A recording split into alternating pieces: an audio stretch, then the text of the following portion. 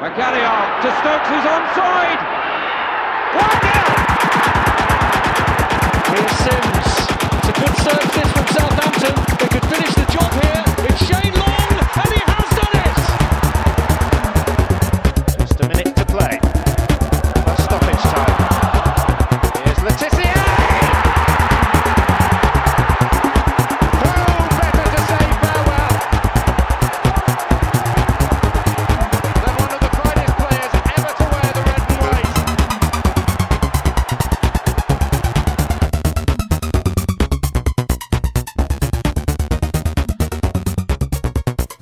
Hello, everybody, and welcome to the Saints FC podcast. It's a little bit of an unusual episode. Obviously, today Saints have played against Huddersfield Town, but it's also the start of the Christmas holiday. So I'm not recording from our normal East London studios in Hackney. I'm in fact on the Isle of Wight today with my father-in-law, Mike Powell. Mike, welcome to the show. Yeah, thank you, John.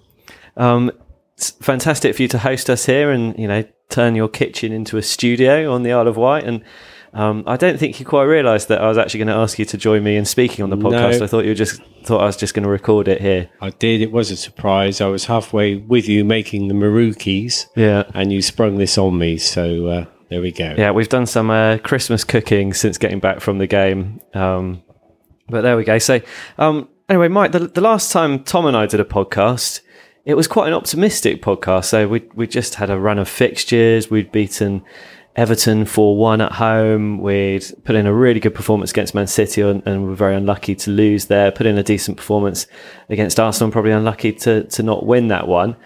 And we thought Pellegrino was doing pretty well tactically, and we're feeling pretty optimistic going into the game against Leicester. Obviously, the game against Chelsea, we didn't necessarily expect very much. But, with Leicester, Chelsea and then Huddersfield, two of the games being at home, two of them being very winnable, we're probably looking at thinking, there's potentially 6 points there. Maybe you'd settle for 4. In the end, it's not gone very well. We've taken 1 point from the 3 games. That's right. And I have to say, the 2 home games, it's because Saints just haven't played very well. There was a real sense of grumpiness, I thought, in the stadium today at St Mary's. The crowd were really quite disillusioned, I think, with the display. It was disappointing, you have to say. It was a poor performance. Yeah, it's been pretty poor. I mean, let's go back to the Saints game against Leicester. So probably the biggest talking point is Claude Puel's return to St Mary's.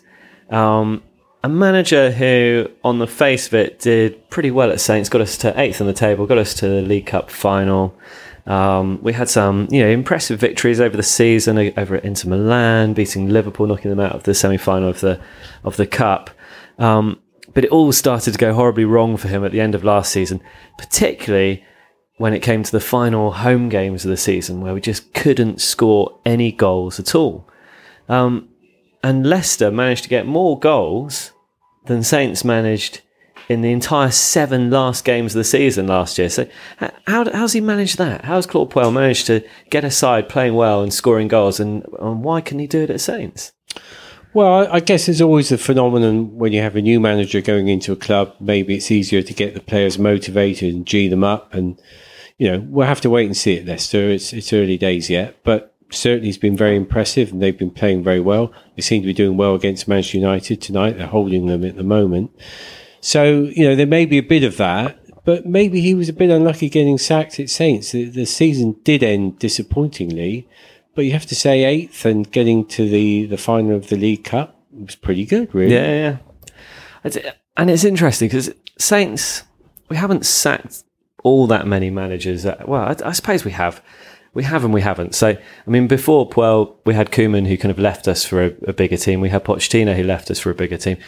We sacked Adkins, and that was very, very surprising when we sacked Nigel Adkins. I think a lot of people found that quite shocking. So perhaps we shouldn't be too surprised when the board show a little bit of a ruthless streak. But I didn't necessarily expect us to sack Claude Puel at the end of the last season, although I found it incredibly frustrating watching the last few home games at St Mary's. Were the board right to sack him or not? Well, at the moment, I suppose you could say the jury's out if you want to sit on the fence. But They don't look to be in a better place now than they were last season. And maybe, it was his first season. Maybe, to be fair to him, he needed a bit more time, the summer with the players to really get them going again. And, in terms of outcomes last year, it wasn't bad. So I think probably it was pretty harsh on him, really. And I'm sure he would have enjoyed coming back to Saints and thrashing them 4-1 with Leicester. Yeah, I think he probably felt pretty vindicated, yeah. Yeah, absolutely. But it's perhaps when we get to talk about Pochettino in a moment, maybe it's important to learn from that and not make the same mistake again. Yeah. So let's move on to the game against Chelsea. This is a game that I went to with my brother. It wasn't a particularly good game of football, actually. I don't think Chelsea played particularly well. They were kind of there for the taking. I mean, they looked quite good in the final moments of the game, so perhaps if Saints were in a stronger position, we might have seen Chelsea go up a couple of gears. But it was pretty disappointing to see Saints not really trouble Chelsea at all. Pellegrino started with Gabbiadini up front, and he was practically hopeless up front for the whole game. The whole game, I watched him trying to make runs in behind the final line of defenders, and there were just never any through balls for him.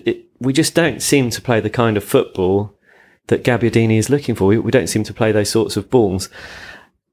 When he brought on Charlie Austin, he immediately had a chance with his first kick of the game. He had another chance a little bit later. And you've got to ask, why is Charlie Austin not starting all these games when he's scoring lots of goals? Every time he's on, he scores a goal pretty much, or every time he starts anyway. Yeah, I agree with that. And obviously his record's been tremendous. But I have to say, before we went off in the second half today, he was looking pretty laboured, I thought, Charlie. I mean, he did well. He started strongly. He's a great player and he's a finisher.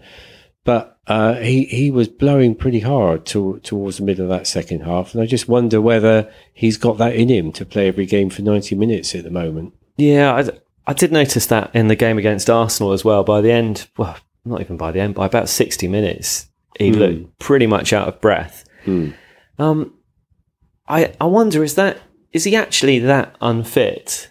And, he does find it that exhausting playing a game of football that you can't really last more than kind of 60, 70 minutes. And Pellegrino is forced to rest him despite the fact that he's really our only goal threat at the moment. Well, yeah, and given he is the only goal threat, I'm sure Pellegrino wouldn't want to not play him. It would be surprising if he was making that a conscious decision. So I think that's the assumption you have to come to. That's the only conclusion I can draw, that Charlie struggles to play week in, week out for the whole 90 minutes. I mean, the team perhaps is so dependent on him at the moment that maybe that makes it harder for him, because he's having to put in a tremendous shift while he is on the pitch and able to gallop around. But, he certainly looked like he was getting near the end of his tether by the time he got injured. Yeah. So I suppose the only other thing really to talk about from the Chelsea game of any interest is the Alonso free kick, which was another example of Fraser Forster being beat by a long-range shot that went low to the ground. Now, from where I was sat in the stand, it looked like a pretty good free kick to me. Whipped it in. I don't think Fraser Forster, or in fact any of the Saints players, were really expecting him to go that side of the wall. He whipped it in. It was right in the bottom corner. Really, really good finish. I've had a few fans say to me that actually Fraser Forster was to blame for that. He's not commanding his area. He's not a good goalkeeper. He should have had the wall and this, that, and the other. I do wonder if sometimes we get a little bit fixated on a couple of players and blame them when they're not totally at fault. And it's quite easy to blame your goalkeeper when things are not going wrong. But actually, the biggest problem we had against Chelsea is that we just looked completely impotent up front. Yeah, and I think you can't isolate the goalkeeper unless they're making very obvious errors continually.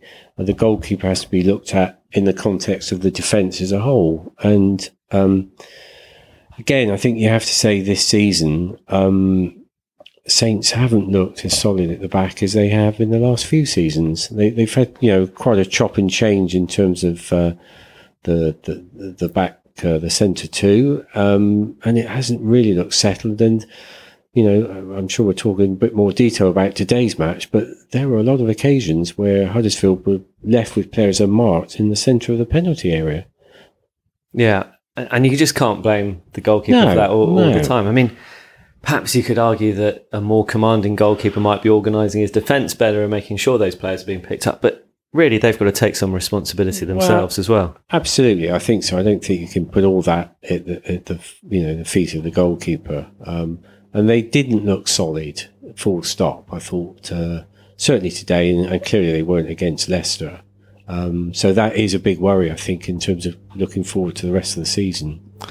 Okay, so let's fast forward to earlier today. For those of you listening to this on Sunday or perhaps on Christmas Day or Boxing Day on your way to Spurs, we're recording this on Saturday evening. We've just got back from the Saints versus Huddersfield game. We've eaten a lovely Morrison's pizza. We've been reviewing the Morrison's finest red wine that we've just been drinking. It's very good. And I had a go at making one of Nigella's recipes for our Christmas pudding, the Marukis, the meringue cookie crossover. And don't forget, we've got the salted caramel. And we've got the salted caramel ice cream as well in the freezer. Yeah. It's looking like it's going to be a pretty good Christmas. The one thing really that's been letting us down over the holiday break has been Southampton, really. Today, I was feeling relatively optimistic as we were travelling to go. When we sat in the pub before, we met up with my brother and we were chatting about this and trying to kind of work out what was going to happen. And I was caught in between two minds of either this was going to be something like a 0-0 or we were just going to go out and thrash them. It was going to be like the game against Everton. Obviously, it ended up being 1-1. I mean, what were your expectations coming into this? Were you expecting us to win, get 3 points? Well, I thought it's very important that we did get 3 points. And I felt before the game, and I feel now, that anything less than 3 points is a very worrying pointer towards the rest of the season, really. Because Saints are very much now, I think, you have to view them as being pretty much into the short list of teams for potential relegation, sadly. So I felt it was very important that they did win. I thought they would win. I thought they were likely to squeeze maybe 2-1, something like that. But I have to say, at the end of the game, I didn't really feel like they deserved to win. I mean, they had chances to win the game, but equally, they could have been 2-0 down after 15 minutes. Yeah. So, it just wasn't at any time a performance that instilled confidence, I felt. I think that was one of the biggest problems with going to St Mary's is even when you go there with optimism, which perhaps there's not been much cause for us going there with optimism recently, when you get into the stadium, they start that slowly and they look so disorganised at the back. Yeah. Particularly, they were leaving Huddersfield players unmarked in the box, and it was quite frightening. I mean, we'd got our tickets. We were right behind the goal in the chapel stand today. And so we had a really good close-up view of some terrible, terrible defending in the first 20 minutes. And it's quite frightening. And at that point, it's quite hard to get excited and get behind your team because you're watching and you're just thinking, bloody hell, this is going to be it's going to be an awful 90 minutes. It was. It felt the first 10, 15 minutes, it felt like they were going to get stuffed, to put it bluntly. Huddersfield had several chances. And literally, as you say, we were staring at the Huddersfield centre forward on his own in the centre of the penalty area with the ball swinging. You're thinking he's going to score. And they should have scored 1 or 2 goals. They had some great chances. And Saints just didn't seem to be picking up their players at all. It felt pretty shambolic, to be honest. I think there was a real lack of leadership in the centre of defence. I saw Forster trying to speak to his defenders, and they looked like they were completely ignoring him at one point. I don't know whether they were taking on board what he was saying. I couldn't hear exactly what he was saying, but you could see that he was shouting at them. But they didn't really seem to be acknowledging that, which I think that's quite worrying if you're not communicating with your... I think we've got a dishwasher bleeping here. We've got a technical malfunction going on here. So we have Fraser Forster really struggling to command the defence. We didn't have Yoshida or Wesley Hoot taking control of the situation either in the box, and it's quite worrying. So that was quite frustrating. They did seem to get themselves better organised as the game went on. But we also went up to the other end and Charlie Austin got a goal. It was a lovely cross in. Yeah. Wesley who headed the ball across to Charlie Austin, who was unmarked at the back post with a very easy finish. It was a good goal. And there were times when Saints did play, put some quite nice moves together. We weren't in the best place really behind the goal to see the sort of precision of some of the moves that did take place, but they played occasionally some nice football and put some moves together. But it was so, other times it just felt like most of them weren't that interested, to be honest. And quite a few occasions where they had opportunities to break away. And although the crowd would get on the back of Redmond in particular, I felt that the other players were making runs for him. They weren't really cohesive as a team. So when a breakaway happened, it was like one player with not much on for him, really, other than we'll dribble through the lot and score yourself, which isn't that realistic. Certainly not with Nathan Redmond. Right. Sofiane Buffon might like to try that occasionally. But yeah, I think, particularly the game against Chelsea, I felt like every time we broke away from the Chelsea area, we broke so slowly and with so few players that you just kind of thought, well, we're never, ever going to score. We're never going to trouble the Chelsea defence. It was better today than it was against Chelsea. Yeah. But you're right, we still are lacking that kind of incisive counter-attacking confidence play. As well, isn't it? You could see a lot of the players are lacking in confidence. I don't think they're playing for each other terribly much at the moment. They're not running off the ball for each other as much as you would expect. And one occasion when I would have been critical of Redmond, he got the ball, I think it was just inside the Huddersfield half. He seemed to be, he was out quite wide, but seemed to have a run into goal. And he immediately took the ball out wider. Yeah. And you just thought, why is he doing that? Why is he just not going for it? Charge towards goal. Yeah, no, nobody's going to get on his back if he has a go and, it doesn't come off. But it just looks so negative, just immediately drawing away to the wing and just cutting back. And it just felt like that they weren't confident. They didn't really feel like they were all engaged in the game all of the time. That's the way I saw it. We had the good side of Charlie Austin today with him scoring a goal. We saw a bit of the bad side of Charlie Austin, both in his finishing and also in a little bit of a nasty off-the-ball incident. Yeah, we did, yeah. In the first half, from kind of where we sit, it looked like Charlie Austin skipped over the goalkeeper and then he was down, injured for quite some time. We were able to watch a little bit of a replay that someone posted on Twitter, and it did look like Charlie Austin gave the keeper a little kind of, I suppose, flick in the face with the end of his toes and went past. Looked like he left his foot in there, didn't he, basically? And we're thinking about, is he possibly going to be given a retrospective ban there, or a retrospective red card, potentially a 1 or a 3-match ban if he does that? It also looks like Charlie Austin's injured and is probably going to be out for about 1 or 3 games anyway, so it may coincide anyway. Yeah. It seemed a bit nasty and a bit unnecessary. It did. I mean, it was just the one angle that we saw, so perhaps it would be wrong to judge it on that. But on the face of what we saw, it looked as if he left his foot in and caught the goalkeeper unnecessarily. And that was silly. There was no need to do that. I can't see why he would want to do that. But, let's see what happens with any other angles and whether further action is taken. And I think he was lucky on the face of what we saw in that replay not to get some kind of censure, possibly sending off, certainly. Yeah. And then we saw a lot more from Charlie Austin in the second half. He had the best chance in the game, really. Perhaps apart from the Huddersfield goal.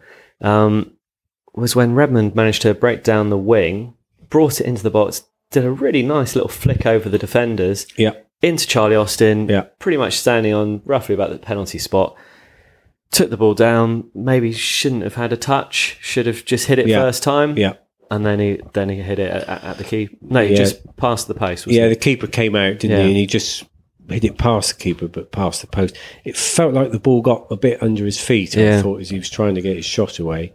But you'd have expected him to score that, I think, certainly.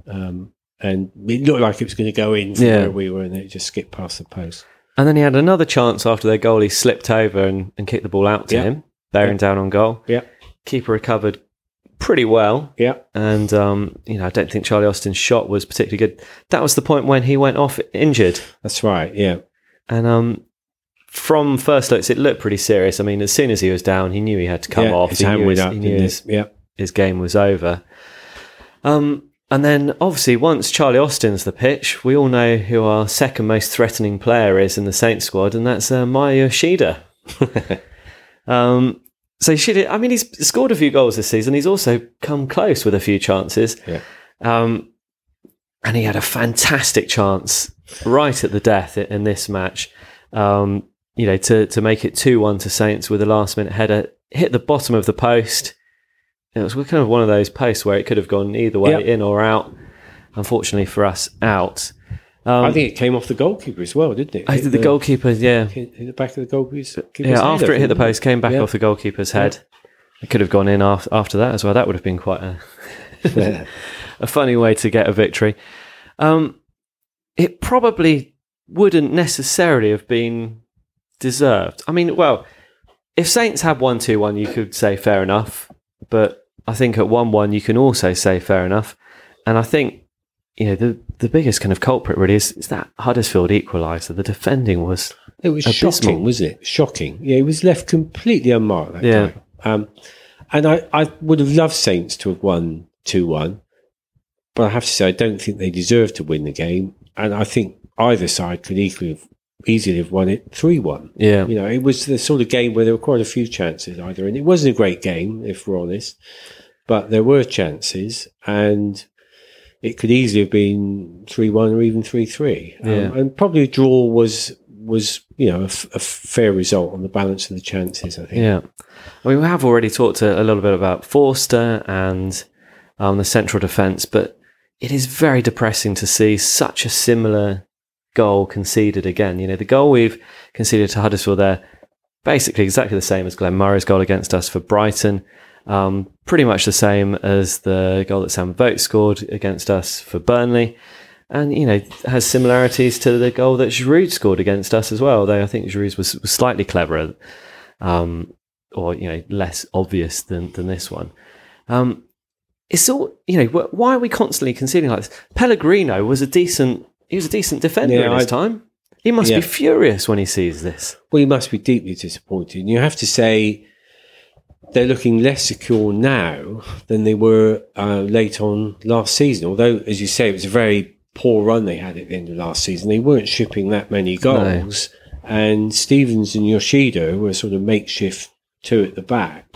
I thought did pretty well. They looked pretty secure most of the time. They formed a pretty good partnership and a pretty good understanding of each other. But with all the rotation that we've had, I don't think we've seen a partnership form. No. I think a big part of that has been Virgil van Dijk and the fact that since he's come back into the squad, he's been nowhere near the sort of player he was last season. No. I remember the first time I saw Van Dijk play, I thought, he is fantastic because not only did he look a really, really good, solid defender, but he looked a terrific athlete and a real footballer.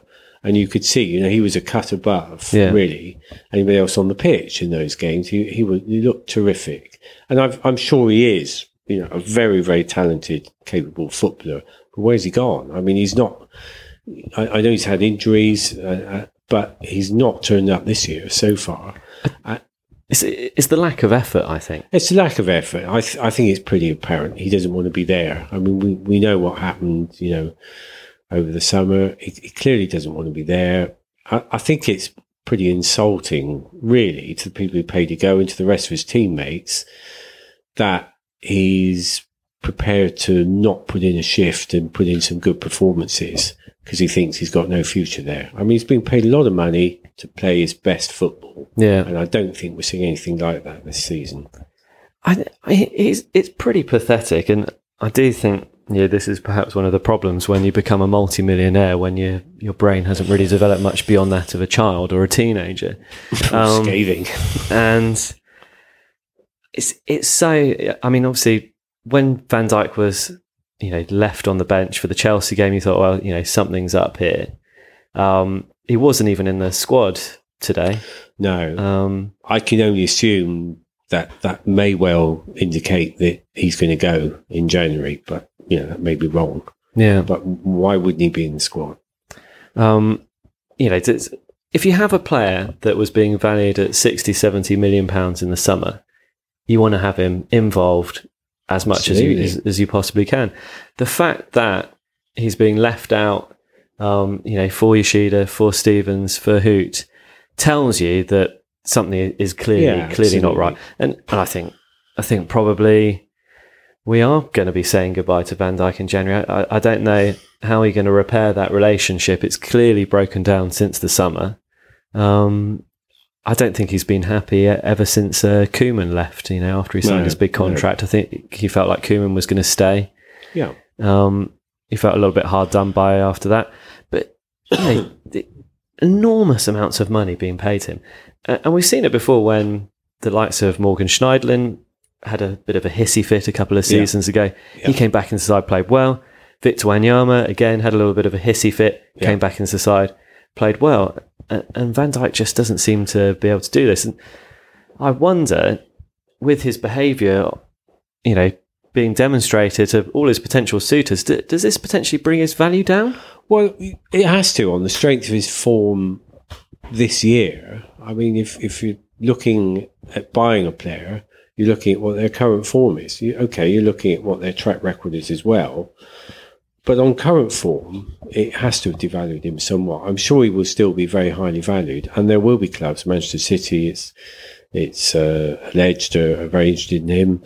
Whether Liverpool will come back in, we don't know. But there are clubs, clearly, who rate him very highly. But I don't think Southampton can expect to get the kind of premium price that they were looking at last summer. So you don't think we'll be talking about 60, 70 million pounds? You think it'll be a little bit less than that? Well, I would expect so, unless, I suppose, both Man City and maybe Liverpool both kind of start a bidding war for him. It could be possible. But, you'd have to say on the strength of his season so far, he's not going to be worth certainly 50 million or more, I would have thought. Okay, so... should we accept £50 million for Van Dijk, or do we hold on to him? I mean, who are you going to get for £50 million? Presumably, we're going to need to have another central defender. I think there's arguments that we need to strengthen other parts of the squad as well. Yeah, I think we do. Although, there has to be an argument which says we've got quite a strong squad. It's just that we can't get them to play together at the moment and play for each other. But I think if he's not interested in playing for them anymore, I can't see any point in keeping him, really. If he's not even getting in the squad, unless there's something we're not aware of, that, a personal matter or something just right now, then we'd be better off letting him go and reinvesting that money in, maybe 2, maybe 3 other players. And Saints, to be fair, have had a good record. The one thing they've been really good at in the last 5 years is buying players in, with them proven to be, perhaps better than they were thought to be when they were purchased. So, it's not as if Saints haven't got skills in that direction in terms of investing sensibly in the squad. Maybe over the last year or so, it's not been quite so good. But, over the medium term, they've done very well in terms of the players they've bought. I suppose that the other question here is there might be another person who could potentially be leaving the club in January, and that is Maurizio Pellegrino. So, I mean, a lot of things get said in the heat of the moment on Twitter. He's not very popular with the Saints fans that I noticed kind of making comments on our tweets, in the show as well. People have been in contact with us and said they don't rate him at all. You're looking at a situation where we're saying, should he stay or should he go? We're at the halfway point of the season now. We've played 19 games. We've got 19 points. If we maintain that form for the rest of the season, that'll be 38 points at the end of the season, and that may not be enough to keep us up. And that is worrying. Yeah, it is worrying. And I think we can assume we're not going to pick up many points in the next couple of games, as we said earlier. On the other hand, I think, you just need to be careful what you wish for, and getting rid of him at this stage and then expecting to find another manager who's able to pick it up and make it better quickly. Yeah. May be a very risky strategy. And I don't think Saints want to get into the position where they're a revolving door for managers. Yeah. I mean, it's very important they don't get relegated, clearly for everybody connected with the club, particularly the fans, but for everybody. But the idea you just, push a manager out and bring somebody else in the expectation it will all come immediately better, I think is risky. I mean, let's say Mr. Gao, who's our new investor from China, he's invested £200 million in the club. His CV suggests that he probably knows more about building stadia than he perhaps might do about the actual running of the kind of football side of a club. And it seems that Katrina Libra is still involved with the club. The board has stayed the same. We've still got Ralph Kruger as the chairman. We've still got Les Reed as the director of football. Ultimately, these are the people that put Pellegrino in place. They must have seen something in him which they really liked. Yeah. They also would have had the egg on their faces of having to go to Katrina Libra and say, look, we actually want to get rid of Puel, even though we've appointed him on a 2 or 3 year contract. They would have had to pay compensation.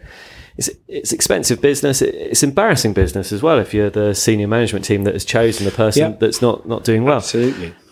I wonder if Saints are the kind of club that are going to get rid of him, but it does depend. I mean, our next 2 games are away to Tottenham Hotspur and Manchester United. I think we can probably expect a grand total of 0 points from those 2 games.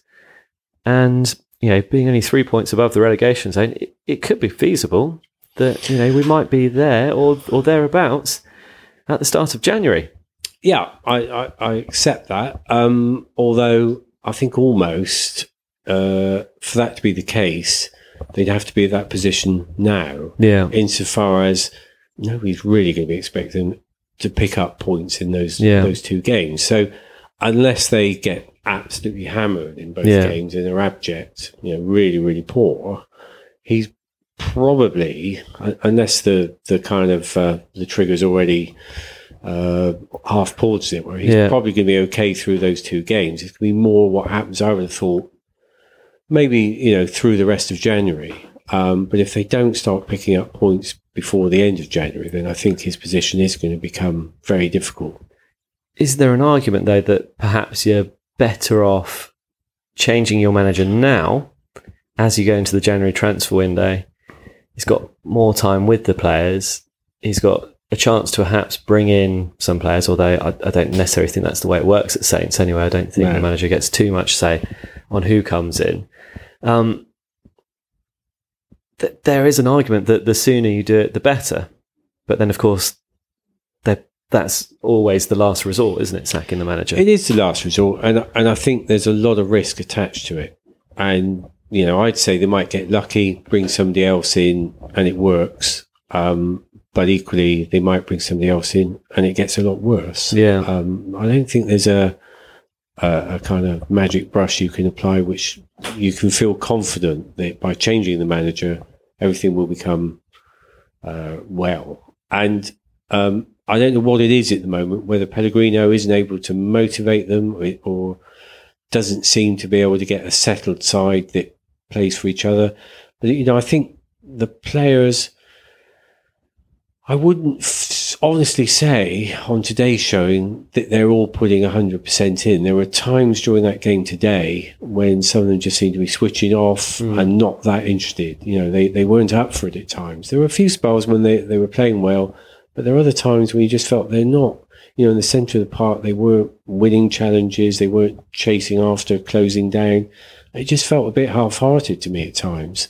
So there's something, the players shouldn't be just blaming the manager. They're all highly paid athletes, and they should be looking at themselves as well, I think, in terms of, are they really committed to this? Are they delivering their very best? And I've seen them play so much better that you think they're not. There's something not quite right about them. They're not at it as they should be.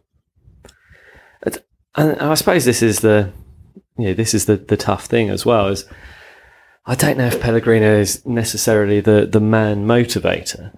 he certainly seems to have a tactical interest in the footballing side, because we have tried lots of different combinations of players, lots of different tactics. But you're right in the fact that the players don't look totally motivated whilst they're out on the pitch, whether that's personal things, whether that's down to the manager, whether it's down to the stink that Van Dijk is causing in the dressing room, unsettling the rest of the squad, could potentially be it as well. I do wonder about that, whether, I mean, when he has played, he certainly hasn't looked interested, and whether you get the sense also that at times a player will put in a really good performance, but then doesn't get picked the next game. Yeah. I know there's the whole business about squad rotation, but you just sense at the moment that maybe there are players who feel, well, irrespective of whether I play well or badly, I don't know whether I'll get picked next time. Sometimes I might play badly and I'm in again, and sometimes I play really well and I'm not. And so I do think there's something there with the manager, perhaps about just too many personnel changes, too many changes of formation, and where they are at the moment, he just needs to settle on his best side. And if he can, put them out week in, week out, I think. Give them a bit of a run and a chance to... Get a bit more cohesion, play for each other, and get something building rather than sort of continually changing it round and looking for something different all the time. Certainly in the centre of defence as well, where I think, stability between your 2 or your 3 centre-backs. Also, I suppose, deciding on a formation that you're going to play in defence. But it would be good, to have a partnership, have 2 central defenders or 3 central defenders, if that's the way you're going to play, having a good understanding of each other. They know whose responsibility, they know what areas of the pitch they need to cover, and they also know what their work is with Fraser Forster. And I think once you have that solid foundation, then you can go forward. But then also the other thing is, our problem hasn't really been, the defence hasn't been great. We've been giving away a few sloppy goals, but really, the games against teams like Huddersfield, like Brighton, like Leicester, like Burnley, like West Brom, Stoke, Swansea, Newcastle, all of these teams, you'd be expecting us to be scoring 2, 3, goals. And if you score 2 or 3 goals, then you can make a mistake and concede a goal and still win the game comfortably. And we've not really looked like we're ever going to play anyone off the park, with one exception this season. I agree with that. I mean, just coming back to defence, so I do feel like today it just didn't feel like they knew what they were doing in defence at times. They weren't picking up the opposing forwards. They didn't look like they knew where each other were a lot of the time. So it was particularly poor. But clearly, as you say, there just aren't enough players scoring goals. And there's very little contribution from midfield in terms of goals. And if it weren't for Charlie Austin, we'd be in a much weaker position than we are now at this stage of the season. So that's a real worry. And if he is injured now and out for a few games, that compounds that difficulty, doesn't it? We could really do with him being back against Crystal Palace, I think, so we could be needing his goals in that match. Absolutely. Which I think, that's going to be another one of those must-win games. Now, I don't know how many must-win games you get before eventually you get called up on it. I suppose another point about when you change a manager at this time of the season, if you change a manager at this time of the season, you normally try and bring in a fixer. Someone like a Sam Allardyce or a Tony Pulis, someone who can sort out a dressing room whose heads have gone and get them all motivated together to get you over the 40-point mark. Obviously, Sam Allardyce is doing very well at Everton now. Tony Pulis is available, but I think, most Saints fans would just wouldn't want Tony Pulis as a Saints manager, would they? No. It's horrible football. It might be effective. But, maybe when you get closer to the end of the season and you're looking at a choice, well, is it going to be relegation or is it going to be, effective but ugly football? People will start choosing effective and ugly football. And every week that goes by that we don't pick up points, people are going to start looking at that. I come back to maybe in a funny way, the key is Van Dijk, because if he is going to be sold in January, then get on with it. And maybe their priority ought to actually be investing in another proven striker.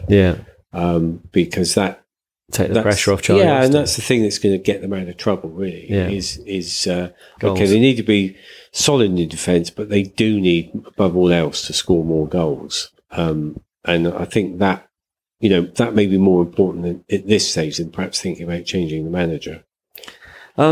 Also thinking about who's available. Ronald Koeman is obviously someone who is available. What do you think? I mean, do you get someone like that back? I mean, I don't know. He left the club on some pretty bit of a cloud. Well, yeah. Obviously, he had a terrific offer to go to, didn't he? But it's difficult to go back, isn't it? I think for everybody, to try and reset the clock and think, oh yeah, let's get it back to how it was. It doesn't work like that. Times have moved on. Southampton are a different club now. He's a different man. He's a different manager. He's had different experiences. There are some different players there.